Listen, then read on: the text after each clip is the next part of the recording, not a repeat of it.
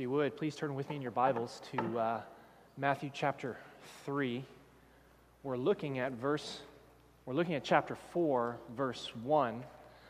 The problem is that chapter 4, verse 1 in Philippians starts off with a therefore, which means that to understand chapter 4, verse 1, we've got to look at chapter 3. So if you would, just please turn with me in your Bibles to Philippians chapter 3. We've been working our way through the book of Matthew. We are in Matthew chapter 10. We're at the tail end of Matthew chapter 10, in which it says, "Whoever receives you receives me and him who sent me." And then Jesus goes on to make this statement. He says, "Whoever receives you," I'm misquoting it. "Whoever receives a prophet receives a prophet's reward. Whoever receives a righteous person receives a righteous person's reward. And whoever gives a cup of cold water to one of the littlest of these," it's a reference to just baby, brand new believer Christian, "whoever gives a cup of water to one of the littlest of these, he will by no means lose his reward." So Jesus has this whole chapter, Matthew chapter 10, talking about the need to go out and to be telling people about the gospel, about the good news. And at the tail end of that chapter, he assures his disciples, he assures his followers that if we're serious about the business of evangelism, there's a reward for it. That there is blessing for those of us who will go out and proclaim the good news. And so we've been taking the last several weeks to kind of consider that. And we looked initially in 1 Corinthians chapter 3, building on the foundation that is Christ, and building with diamonds and gold and precious stones, and not with wood, straw, hay, stubble, those materials. Then we looked at 1 Corinthians chapter 9, in which Paul admonishes the Corinthian church to run the race that is set before them, to not run aimlessly or to box as though they're beating at the air, but to run with the purpose of winning the prize. And we looked last week, he uses the word there, Stephanos, which is the victor's crown. It's an olive wreath. It's nothing elaborate. It's not like a gold fancy crown. He uses that same word here in Philippians. The question was posed, what does it mean really to run the race set before us? What does that look like? And I think you begin to get a glimpse of it here in Philippians. Specifically, we're going to be looking today at verses 17, chapter 3, verses 17 to chapter 4, verse 1. But to give you the context, I'm going to start off. We're going to read the whole chapter 3. So look with me. We will read the text, then we will pray, and we will get to work. It says in Philippians chapter 3, "Finally, my brothers, rejoice in the Lord. To write the same things to you is no trouble to me and is safe for you. Look out for the dogs, look out for the evildoers, look out for those who mutilate the flesh. For we are the circumcision, who worship by the Spirit of God and glory in Christ Jesus and put no confidence in the flesh, though I myself have reason for confidence in the flesh also. If anyone else thinks he has reason for confidence in the flesh, I have more. Circumcised on the 8th day of the people of Israel, of the tribe of Benjamin, a Hebrew of Hebrews. As to the law, a Pharisee. As to zeal, a persecutor of the church. As to righteousness under the law, blameless. But whatever gain I had, I counted as loss for the sake of Christ. Indeed, I count everything as loss because of the surpassing worth of knowing Christ Jesus, my Lord. For his sake I have suffered the loss of all things and count them as rubbish, in order that I may gain Christ and be found in him, not having a righteousness of my own that comes from the law, but that which comes through faith in Christ, the righteousness from God that depends on faith, that I may know him and the power of his resurrection, and may share his sufferings, becoming like him in his death, that by any means possible I may attain the resurrection from the dead. Not that I have already obtained this or am already perfect, but I press on to make it my own because Christ Jesus has made me his own. Brothers, I don't consider that I have made it my own, but one thing I do, forgetting what lies behind and straining forward to what lies ahead. I press on toward the goal for the prize of the upward call of God in Christ Jesus. Let those of us who are mature think this way, and if anything you think otherwise, God will reveal that also to you. Only let us hold true to what we have attained. Brothers, join in imitating me, and keep your eyes on those who walk according to the example you have in us. For many, of whom I have often told you, and now tell you even with tears, walk as enemies of the cross of Christ. Their end is destruction. Their God is their belly, and they glory in their shame, with minds set on earthly things. But our citizenship is in heaven, and from it we await a Savior, the Lord Jesus Christ, who will transform our lowly body to be like His glorious body. For by the power that enables Him even to subject all things to Himself. Sorry, there's no for there. By the power that enables Him even to subject all things to Himself. Therefore, my brothers, whom I love and long for, my joy and crown, stand firm thus in the Lord, my beloved. Let's bow for a word of prayer. Father, we thank you so much that you sent someone at some point in time to tell us about your Son. We say thank you for that person. And Lord, we realize that you sent someone at some point in time to disciple us, to give us an example to follow, and to help us to grow into maturity. We just say thank you for that person. Lord, as we, your people, gather here today, I pray that you would drive it home into our hearts and into our understanding, Father, that we are still called to imitate those who live the Christian life with excellence, to imitate them and to also seek to be an example to others.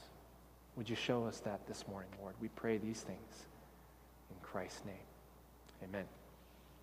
This last week, I was reading about the royal crown, the imperial state crown that the Queen of England only wears on occasions when she opens a session of Parliament. They only wear it when they give a throne speech.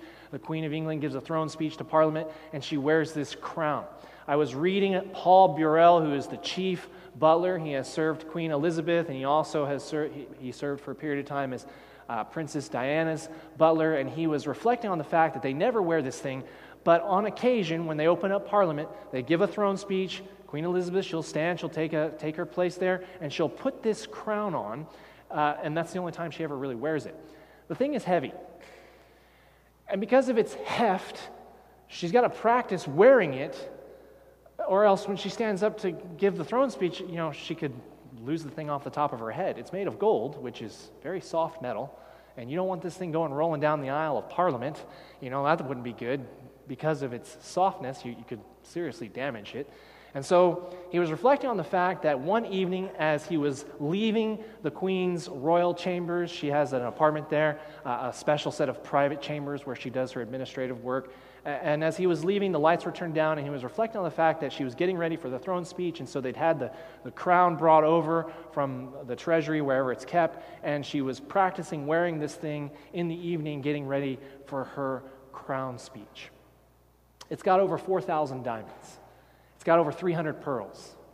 It's got these giant diamonds. They've got one called the Star of Africa. It's the largest diamond ever found to date in the history of the world.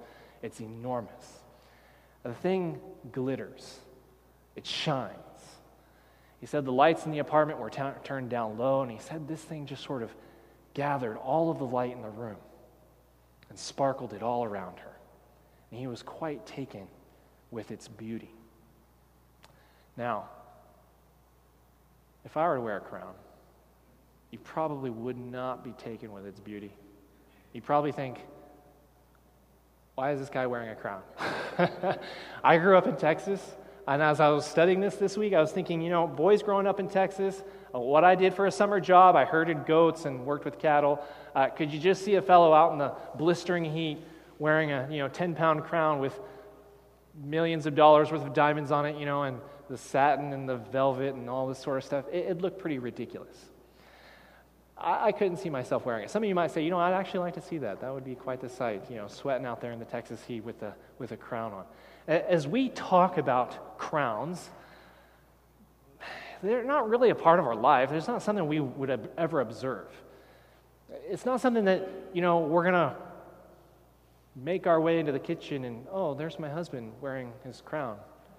It's not like, let's kick back in the lazy boy and watch the football game on a Sunday afternoon. Oh, hey, where's my crown? I want to make sure I've got my crown on as I'm cheering for my team. That's not, it's totally foreign to us for the most part. It doesn't really register. Paul says to the church of Philippi, you guys are my joy and my crown. Now, the word here, and I've already alluded to this, is not, Greek word is not diadema. Okay, I just mispronounced it. Whatever, it's fine. It's not diadema, which would be royal crown. It's Stephanos, which is victor's crown. It's a crown that they would award to an athlete after he has successfully competed and won in the Olympic Games. It'd be comparable more to a gold medal. Now again, some of us, that's a foreign concept. We're not athletic. We don't compete. Not all of us are from Texas. Not all of us grew up playing high school football. Not all of us grew up playing hockey either, just because it's so stinking expensive. We can't afford to get out on the ice. And so for some of us in this room, we don't know what it is to compete or to succeed necessarily in an athletic competition. I am a couch potato. You know that. I know that. I like to sit in my lazy boy eating Twinkies, okay? So I'm not really big on strenuous effort, and you know that, and maybe some of you are in here as well. So what does a victor's crown look like to Josh Claycamp? Last week, 2 weeks ago, over the Canada Day weekend, I was charged by my wife with a responsibility to repair our fireplace. Fireplace had been built with a plywood box. Some of you are thinking, that doesn't sound right. You're going to build a fire inside of a plywood box. That's exactly right. It was a fire hazard. The owner before me had decided that this plywood box would look pretty and stained and everything, except for the fact that if you build a fire in it, you'll die. So we couldn't really use it. It wasn't functional. So Shanti gave me the responsibility. We own this house now. We want to have a fire in the winter. Make it work. Okay, I'm the man. This is what I do, right? Hitch up your pants, tighten your belt. I'm supposed to make this house livable for my family. So construction, or I should say destruction, went fairly well. I'm good at that. Swing a hammer, knock the thing to pieces. And then over the Canada Day weekend, the 4-day weekend that we had there, I was cutting stone, working with mortar. I'm no good with a trowel. So most of it was like, you're kind of slapping this stuff on, and then it's like falling off, and so you're taking your hand, and you're just like kind of going like that, and it's getting all over the place. It's nasty. It's caustic. It dries out your hands. I got the thing built. Okay, some of you are laughing. You're like, does this story have a happy ending? Yes, it does. It does. By the grace of God, it does. It looks good. I'm not going to brag. I'm going to brag a little bit, okay? When we turn the lights down low, we use this black river rock. It looks beautiful. It doesn't quite shine the same way that a diamond does, okay? But you turn the lights down low.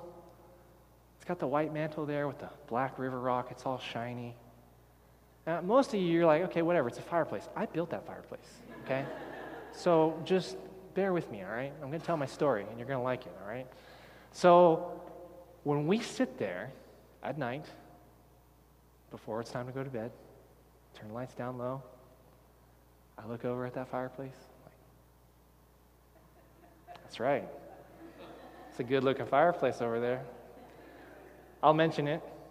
Shanti, did you happen to notice that fireplace? Of course she's noticed it. People come over. Ryan Bleinberg was over at my house the other day. He's seen it like 4 or 5 times now. He comes in, hey, Ryan, how's it going? Good. Hey, did you see my fireplace? Yeah, like 4 or 5 times now you pointed it out to me. Rob Sieb rents the basement room in the basement, the apartment in the basement. He comes upstairs. Hey, Rob, how's it going? Good. He lives with us. He's seen it probably like 1,000 times now. you see my fireplace? I want to draw their attention to it. I labored for it. I worked for it. I built it. It looks amazing. And if you notice the slight, insignificant flaws in it, you don't need to comment on those things either, okay? It's my fireplace. I built this thing, and it's awesome, and I love it. It looks good. Now, if you've ever done anything like that, if you've ever engaged in any kind of project like that, any kind of work like that, you know that there's a certain element of pride, there's a certain element of joy in knowing that you had a hand in building this thing. Okay? All the ladies in the room, if you craft, you do those little scrapbooks, or if you quilt, you make fancy little quilts, you know what I'm talking about. For any guy in here who's ever had to go out and chop down a Christmas tree or shovel the driveway or do anything like that, you can all relate to the fact that at the end of that chore, whatever chore it might have been, how insignificant of a chore it might even have been, you're happy to see a clean shoveled driveway. You're happy to have a nice Christmas tree put up in your living room for your wife to now decorate and do whatever she's going to do with it. You take pride in those things. Paul's statement here in Philippians chapter 4, verse 1, he makes the statement, "My brothers whom I love and long for." Do you think he's emotionally invested in these guys? Absolutely he is. Look at what he calls them. My joy, my crown. It's a thing that he takes profound pleasure in. He likes the fact that he's had a hand in building the church at Philippi. My joy and my crown. Now, step back for a second and let's apply that to us. That would be similar to someone saying to you, I take joy in how you're living. I understand that I had a small part, a small role to play in the way that you're living. I labored for you to be living the life that you're now living in Christ, and I want you to know that I take incredible joy in who you are, in what you're doing, in how you're living. You make me happy. We're talking about crowns. And the question has come up, okay, so we're supposed to live the Christian life. We're supposed to understand that there's reward coming. We're supposed to understand that Christ is going to reward us for whatever it is we do. So what is it we're supposed to do? You need to understand that the blessing that is there for you as a Christian is connected to the church. It's connected to people. There's nothing else in this world that will pass from this world into the one to come except for people. And so as we are laboring in this life for our King, the labor we're called to be engaged in is not necessarily a labor for a bigger bank account, labor for a bigger house, and as sad as I am to say it, fireplace, as nice as it is to build those things, that's not ultimately the most significant thing in life. Do you know what the most significant thing in life is? Apart from Jesus Christ, you are. The person sitting next to you. You guys are what matters. You guys are what is going to last. Paul says to the church here at Philippi, you're my joy, you're my crown. Notice, though, that in the midst of saying this, in chapter 4, verse 1, it begins with a therefore. He says, therefore, my brothers, whom I love and long for, my joy and my crown, stand firm thus in the Lord, my beloved. This is a transitional statement. From there, he's going to move over to verse 2. He's going to talk about Euodia and Syntyche, and he's going to exhort these two to agree. There's obviously division and disagreement going on in the church there in Philippi. This is a transitional verse, though, that is linking what is to follow to what has already come before, what has preceded it. He says, therefore and thus. As a result of what I've said, this is how you need to stand firm in the Lord. To understand what he's saying, you need to go back. The therefore. It links back to, if you go back to verse 17, brothers, he makes the statement, join in imitating me. In other words, there are people who are following my example. There are people who are living life, the Christian life, the way that I am. His exhortation to the church of Philippi, and these are people he loves and longs for, these are people that he considers his joy. His exhortation to them is, you guys need to imitate me. There are others that are already doing this, and he exhorts them in verse 17, join, whomever these other individuals are, join them in imitating me. And then he says, keep your eyes on those who walk according to the example you have in us. There's a right way to live the Christian life, and then there is the wrong way to live the Christian life.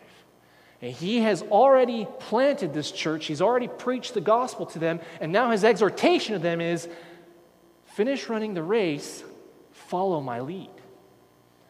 There's a right way to do it, and there's a wrong way to do it. In the very next verse, verse 18, he makes this statement, for many of whom I have often told you, and now tell you even with tears, walk as enemies of the cross of Christ. You know, it's very possible.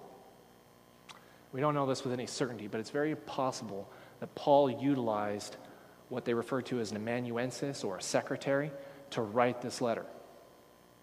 He's in prison when this letter is written, so it's entirely likely that if he didn't write it himself, he may have dictated it to someone. He was known to use an amanuensis or a secretary to dictate other correspondence. We have other books in the Bible that are clearly written by someone other than Paul. So he was known to use this practice. Can you imagine? Now, every word of Scripture is inspired. Can you imagine Paul going on saying, to the church of Philippi, I want you guys, here I am in prison, to continue imitating me, to join others who are imitating me, follow my example. And then he makes a statement, you know, there are many who, and the guy's sitting there taking notes, and he's hustling to catch up. You know, as Paul's talking, he's writing quickly to try and catch every word that Paul is saying, and he's writing, and he stops, and he's just listening, and he's just waiting for Paul to keep talking. And Paul doesn't say anything. And he looks over, and there he is, the apostle in prison, crying, in tears. Not because he's in prison, but because there are people who claim to be Christian,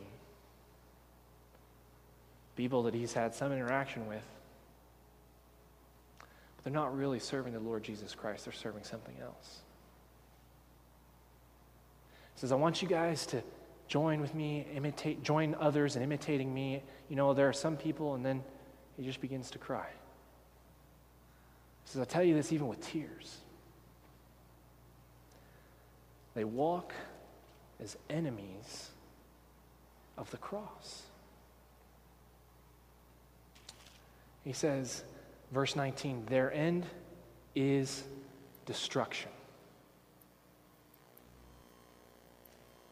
Their God is their belly. They glory in their shame. Minds are set on earthly things. Now, the problem with these individuals who claim to be followers of Christ is that they have the wrong sorts of appetite. Paul's statement is that their God is their belly. He fleshes that out and says basically their minds are set on earthly things. You can read it very, very literally and say that the thing that these false Christians that claim to be Christians but are clearly not following Christ, the thing that governs their lives, the thing that motivates them, you know, in a literal sense, could be the food that they eat. That's possible. He steps back away from that very literal expression, and he fleshes it out. They've got their minds set on earthly things. So their appetites, it could be literal food, or Paul could be using this expression in more of a metaphorical sense. At this point, we can say this much with certainty. The thing that governs them, the thing that they orient their life around, is not Jesus Christ. It's certain particular appetites, whether it's literally food or other things, such as being popular, such as maybe being successful in business. Perhaps they live for things like pleasure, leisure. Perhaps they're in love with the comfortable life. Perhaps they are full-blown heretics. At the very beginning of chapter 3, Paul's warning to them is, beware of the dogs who mutilate the flesh. And he's talking about individuals who teach that circumcision is a necessary practice in order to be saved and go to heaven. He goes on to say, we put no confidence in the flesh. We put all our confidence in Jesus Christ. So there's clearly a group of teachers. Maybe they are here in this church in Philippi. Maybe not. Maybe they're just sort of out there. This church has some awareness of them, some understanding of them. Maybe he's referring to those individuals. Maybe by the time he comes all the way down here to the tail end of chapter 3, his thinking has shifted to a totally different group of individuals. This much we can say with certainty: it is not Jesus Christ that they worship. So Paul's admonition here to these people that he loves and he longs for, it goes two ways. Number one, follow him, follow his example. Number two, avoid the example of people whose ultimate priority in life is whatever drives their appetite, such as food or cars or stuff or leisure or pleasure. Whatever their appetites are, they're not following Jesus. You don't follow them. You follow Paul. You follow people who follow Paul. You follow people who follow the pattern of the apostles. And so that brings us to you and me. It's a very common practice. Person gets saved, it's a common pattern. That's what I mean to say. A person gets saved, everything is new to him. He's into the Bible, he's going to church on Sundays, he's invested in life group, he's just soaking it all up. It all seems just really, really fun and really awesome. And he's grateful to know the Lord. And he's beginning to make adjustments in his life in terms of how to walk and live the Christian life. And at some point in time, sooner or later, we begin to take criticism for our faith. We begin to encounter difficulties. Cynicism creeps in. Maybe bitterness, a little bit of hurt and heartache over whatever tragedy we've suffered. And before long, you know what ends up happening?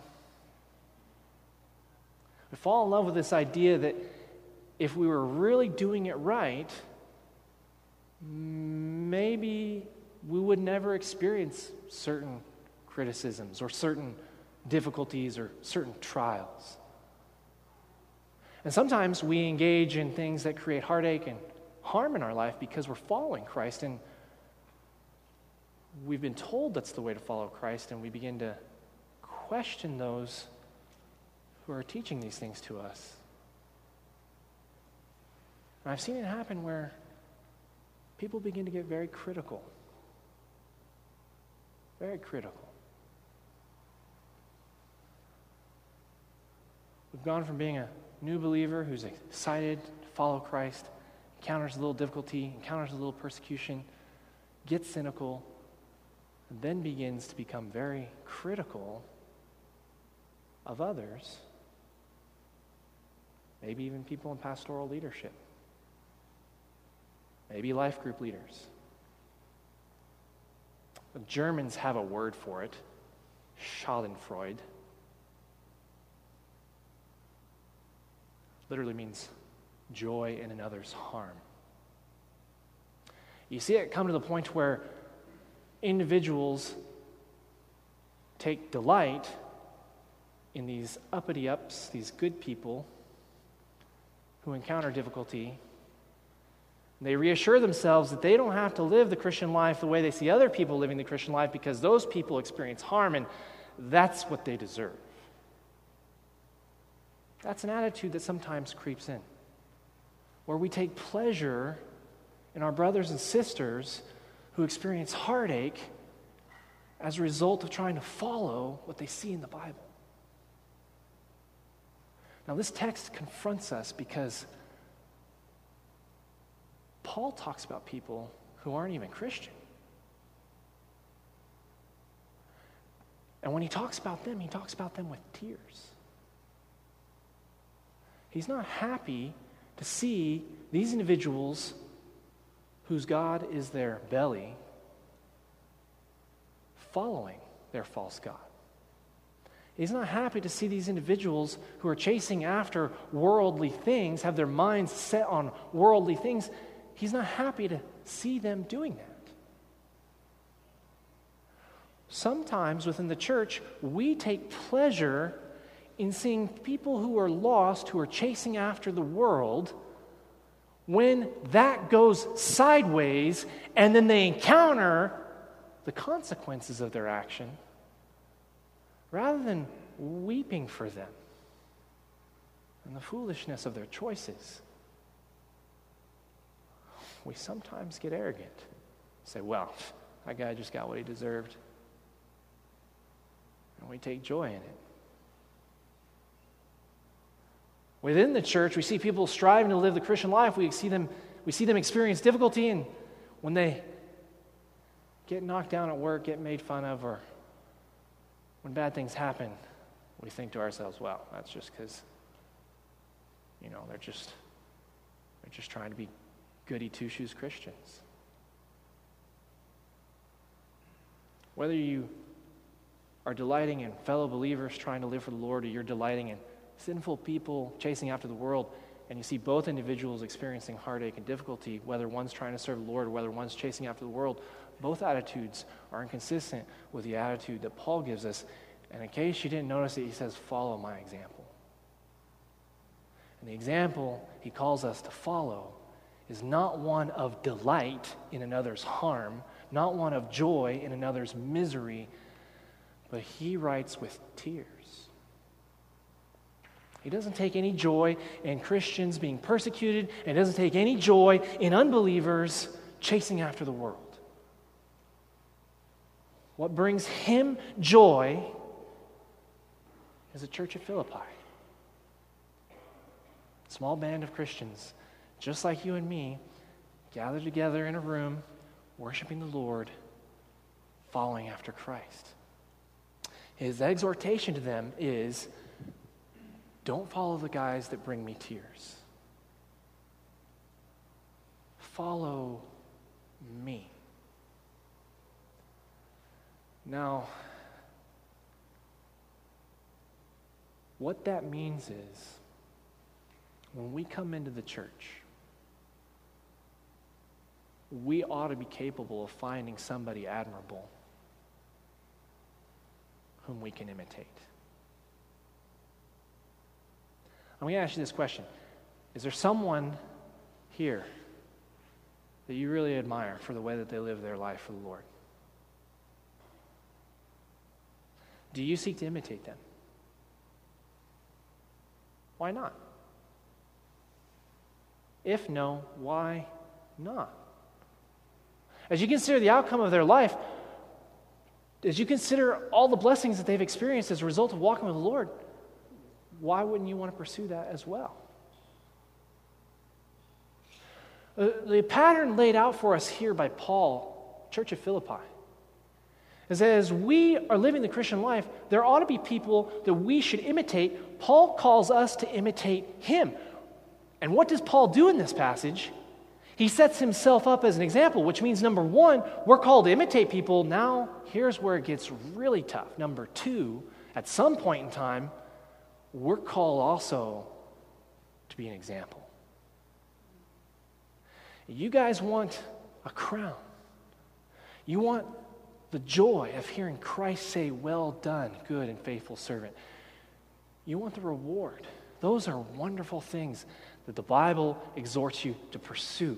But you understand, it's found in chasing after Jesus. And a part of learning to be a good disciple, a follower of Christ, has got to be found in seeking after someone you can imitate. And sooner or later, it has to flesh itself out to where you are setting the example for someone else. So it brings me to my second question. How many of you can point to someone besides your children. That's an easy one. Most of us have got kids that follow us, imitate us. How many of you can point to someone besides your children who so admire your walk with the Lord that they're sitting down with you over coffee, asking you questions, asking how you live the Christian life, and they're seeking to follow you? Now, as a pastor, this is an incredibly humbling passage. I understand that I am called to set an example. And I just want to confess to you guys, I haven't always set the best example. And for that, I'm sorry. And I apologize. You know, I take great comfort in the fact that Paul says that he had all kinds of reasons to be proud, but he considered all of that past and all of it rubbish for the sake of chasing after Christ. And he makes the statement, I don't consider that I'm already perfect either, but I'm pressing on for the upward call of Christ. So I'm saying to you today, I know that I have failed. Not epically, like some of you are looking at me like, what did you do? I haven't robbed a bank or killed anyone or anything, But there have been failures. Pastors are human. I recognize, like everyone else, I'm a failure. But I want to succeed. And in that spirit, you can't read a text like this from Philippians and not mention the fact that as a pastor, you're supposed to be an example. And so I say to you today, knowing full well that I have failed on occasion, and knowing full well, as a sinful man, I know I will absolutely fail you again in the future. I still invite you to follow the example that I set for you in so much as I follow Jesus Christ. And my encouragement to you is that in imitating me, you would also seek to set an example for others. A number of weeks ago, I was talking with a friend of mine. He is a piano teacher. He's starting a business, piano teaching. He's giving lessons. And he was reflecting on a conversation that he'd had with another wiser, more experienced piano teacher. And this piano teacher asked him the question, how will you teach your students to play the piano in such a way that you won't pass on your bad habits and your bad tendencies? And it's an eye-opening question because we all have bad habits and bad tendencies. Do we think critically about the fact that we're called to reproduce our lives into the lives of others in such a way where, by God's grace, we pass on all of Jesus and not all of the bad habits and bad tendencies that too often come from Josh Claycamp? You don't even stop to think about that question. You don't even stop to ask that question unless you're actively seeking to set an example for someone. Which means as I reflect on this passage here, when Paul says, you are my joy, my crown, my beloved, the people I love and I long for, you got to know that at the end of the day, he took great joy in whatever example, whatever evidence of grace he saw in their life as they're following Christ. But you also got to know he saw things in them probably that were a mirror of him. And you got to know that for everything he tried to do to make these guys reflect the image and the character of Christ, it showed him to himself in such a way that as he's trying to reproduce himself in others, he as the apostle is able to see how he himself can be more like Jesus. if you guys want the crown, if you want the reward, if you want to be all that you can be as a Christian, you need to know that you will never, ever arrive unless you follow the command of Christ, in which he said, go and make disciples, in which he clearly set the example, in which every apostle which followed him also saw fit to set an example. You will simply not see some of your weaknesses, some of your failures. You will never be alerted to the fact of your shortcomings because you'll never see them. You're blind to them. But you'll see them when you try to reproduce the life of Christ in others. There's a gentleman. His name is Bob Brockman. A number of years ago, I attended Central Baptist Church in College Station, Bryan College Station, Texas. My wife was a graduate from the University of Texas A&M. We went to church at this church, Central Baptist. Pastored, love this man, Chris Osborne. He's a wonderful pastor. I volunteered for a period of time in the nursery with a gentleman by the name of Bob Brockman. To look at him, you would never have known it, but he was a multimillionaire. He's the CEO of Reynolds & Reynolds. It's a conglomerate, has offices all over the world. They develop accounting software and accounting paperwork for all manner of large organizations. Do you know what the number one joy in Bob Brockman's life was? It was pouring his life into children, in the children's ministry, and seeking to make them more and more like Christ. He's a multimillionaire. You would never have guessed it. I never even knew it. I went to church with the man for 3 years. I would never have known he was a millionaire except for the fact that I worked as a day laborer at a horticulture business, and I was out by the airport one day trimming shrubs, and he got out of a limo at the entrance to the airport there. It's a small regional airport there at Bryan College Station. He's wearing a 3-piece suit, and he's got a manservant toting his luggage. And I'm sitting there going, I think I know that guy. Yeah, I volunteered in the nursery with that guy. Whoa, he's dressed to the nines. He looks like he's a millionaire. And he comes up to me. I'm sweating. This heat we're experiencing right now, it's all the time in Texas. He comes up to me in a 3-piece suit. I don't know, it must have been a $1,000 suit. Says, Josh, how's it going? Good to see you. I'm sweating, soaking, dripping with sweat. He throws his arms around me and gives me the biggest bear hug in the world. What are you doing here? Oh, I've got a business meeting in Europe. I'm going to be on an overnight flight to Europe and blah, blah, blah. You're going to Europe? What are you doing in Europe? Well, I kind of run this little business. It's, we've got offices all over the world. Oh. And I sat with this man in a nursery. You got diapers and bottles and, kids are cute for the first 5 minutes, and then they're screaming bloody murder because they want their mother, and we're serving in this ministry, just trying to love on kids. And after that, I never knew that he was a multimillionaire until I saw him at the airport. After that, we were talking one day. I said, tell me, what do you do for a living? And he said, well, and he kind of went on, and he's got money like you wouldn't believe. And he didn't say that. I just knew because I started asking people, did you know this guy's a millionaire? Oh, yeah, I knew that. So I asked him one day, I said, you live in a middle-sized house. You live, very frugally. The only time I've ever even glimpsed the fact that you were wealthy was when you were at the airport. He's like, well, I got to play the part. People are expecting a guy a certain way. I only have to dress that way when I'm playing the role of CEO of a major multi-billion-dollar corporation. For the most part, I'm not that way. I said, why?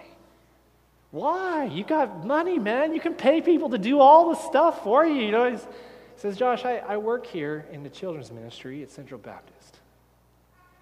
He says, the word I hear more often than any other word working with these kids? You've heard it too if you're a mom or a dad. Mine.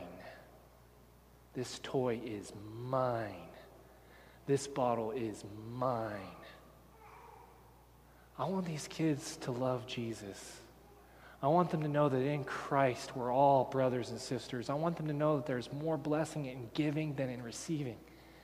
And I cannot, for a moment, use this money on myself in an indulgent manner when the cry of my heart is to see these kids grow up generous, selfless, and sacrificial, just like Jesus Christ. Do you know what Bob Brockman's joy and crown in life was? It was not his business success. It was the kids that he led to look like Jesus Christ. All the money stays behind. The kids will be with him forever. Church, I beg you, seek a crown. And on top of that, I beg you, seek it in trying to set an example for other people to follow Jesus Christ. Let's bow for a word of prayer.